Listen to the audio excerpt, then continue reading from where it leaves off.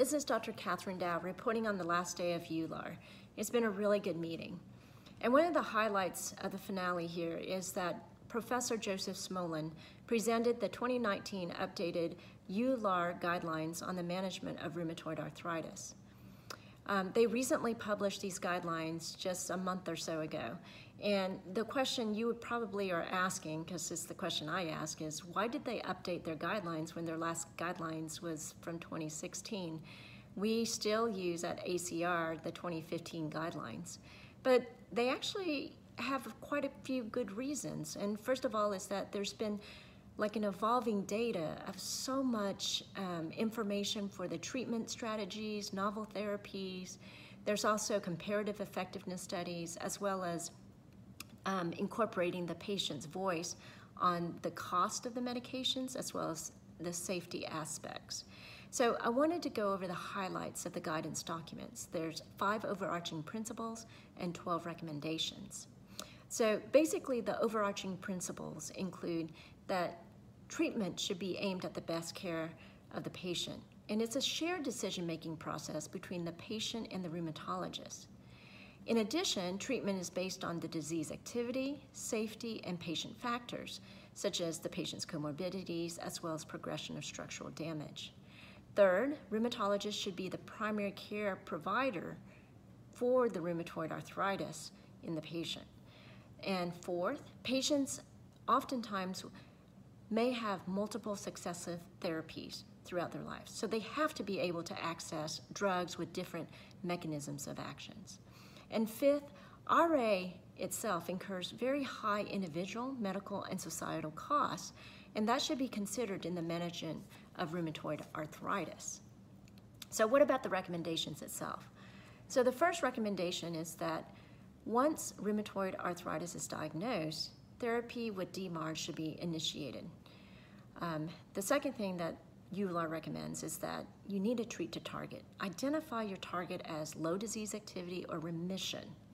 And you need to monitor the activity of the disease frequently, every 1 to 3 months, because if patients have been on a disease-modifying drug and do not have any improvement at 3 months, you really got to consider switching therapies.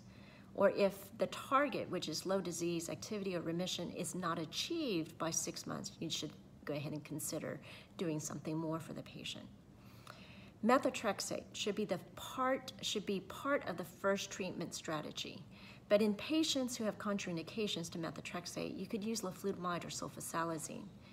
Now, they did not mention anything about hydroxychloroquine, and I would say that they do not recommend hydroxychloroquine monotherapy as a first-line treatment. You could use it in combination, but not just first-line monotherapy by itself.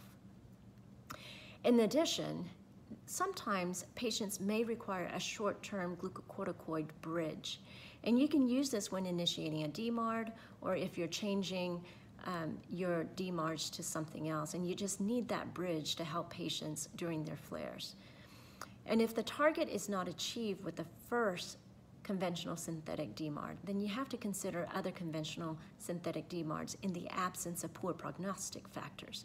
And so what are all the poor prognostic factors? That includes seropositivity, so positive RF, positive CCP, evidence of erosions, patients who have failed multiple therapies. So those are patients with poor prognoses. And then if the target is not achieved with the first DMARD and the patient has poor prognostic factors, then you really want to go ahead and think about adding a biologic DMARD or a targeted synthetic DMARDs. So these include the JAK inhibitors. So if a biologic or a JAK inhibitor fails, then you want to think about switching to another biologic. So that could be another TNF inhibitor, or it could be another biologic with a different mechanism of action. EULAR pretty much leaves it to the clinician to decide. So it's a shared decision-making between the clinician as well as the patient. Now, if a patient is in persistent remission after tapering steroids, then they do recommend that you could consider tapering the biologic or the JAK inhibitor, especially if treatment has been combined with the regular conventional synthetic DMARD. And then if a patient's been in persistent remission and they're not on a biologic or a JAK inhibitor, then at that point you could consider tapering the disease-modifying antirheumatic drug. So how do these EULAR recommendations differ from the ACR recommendations?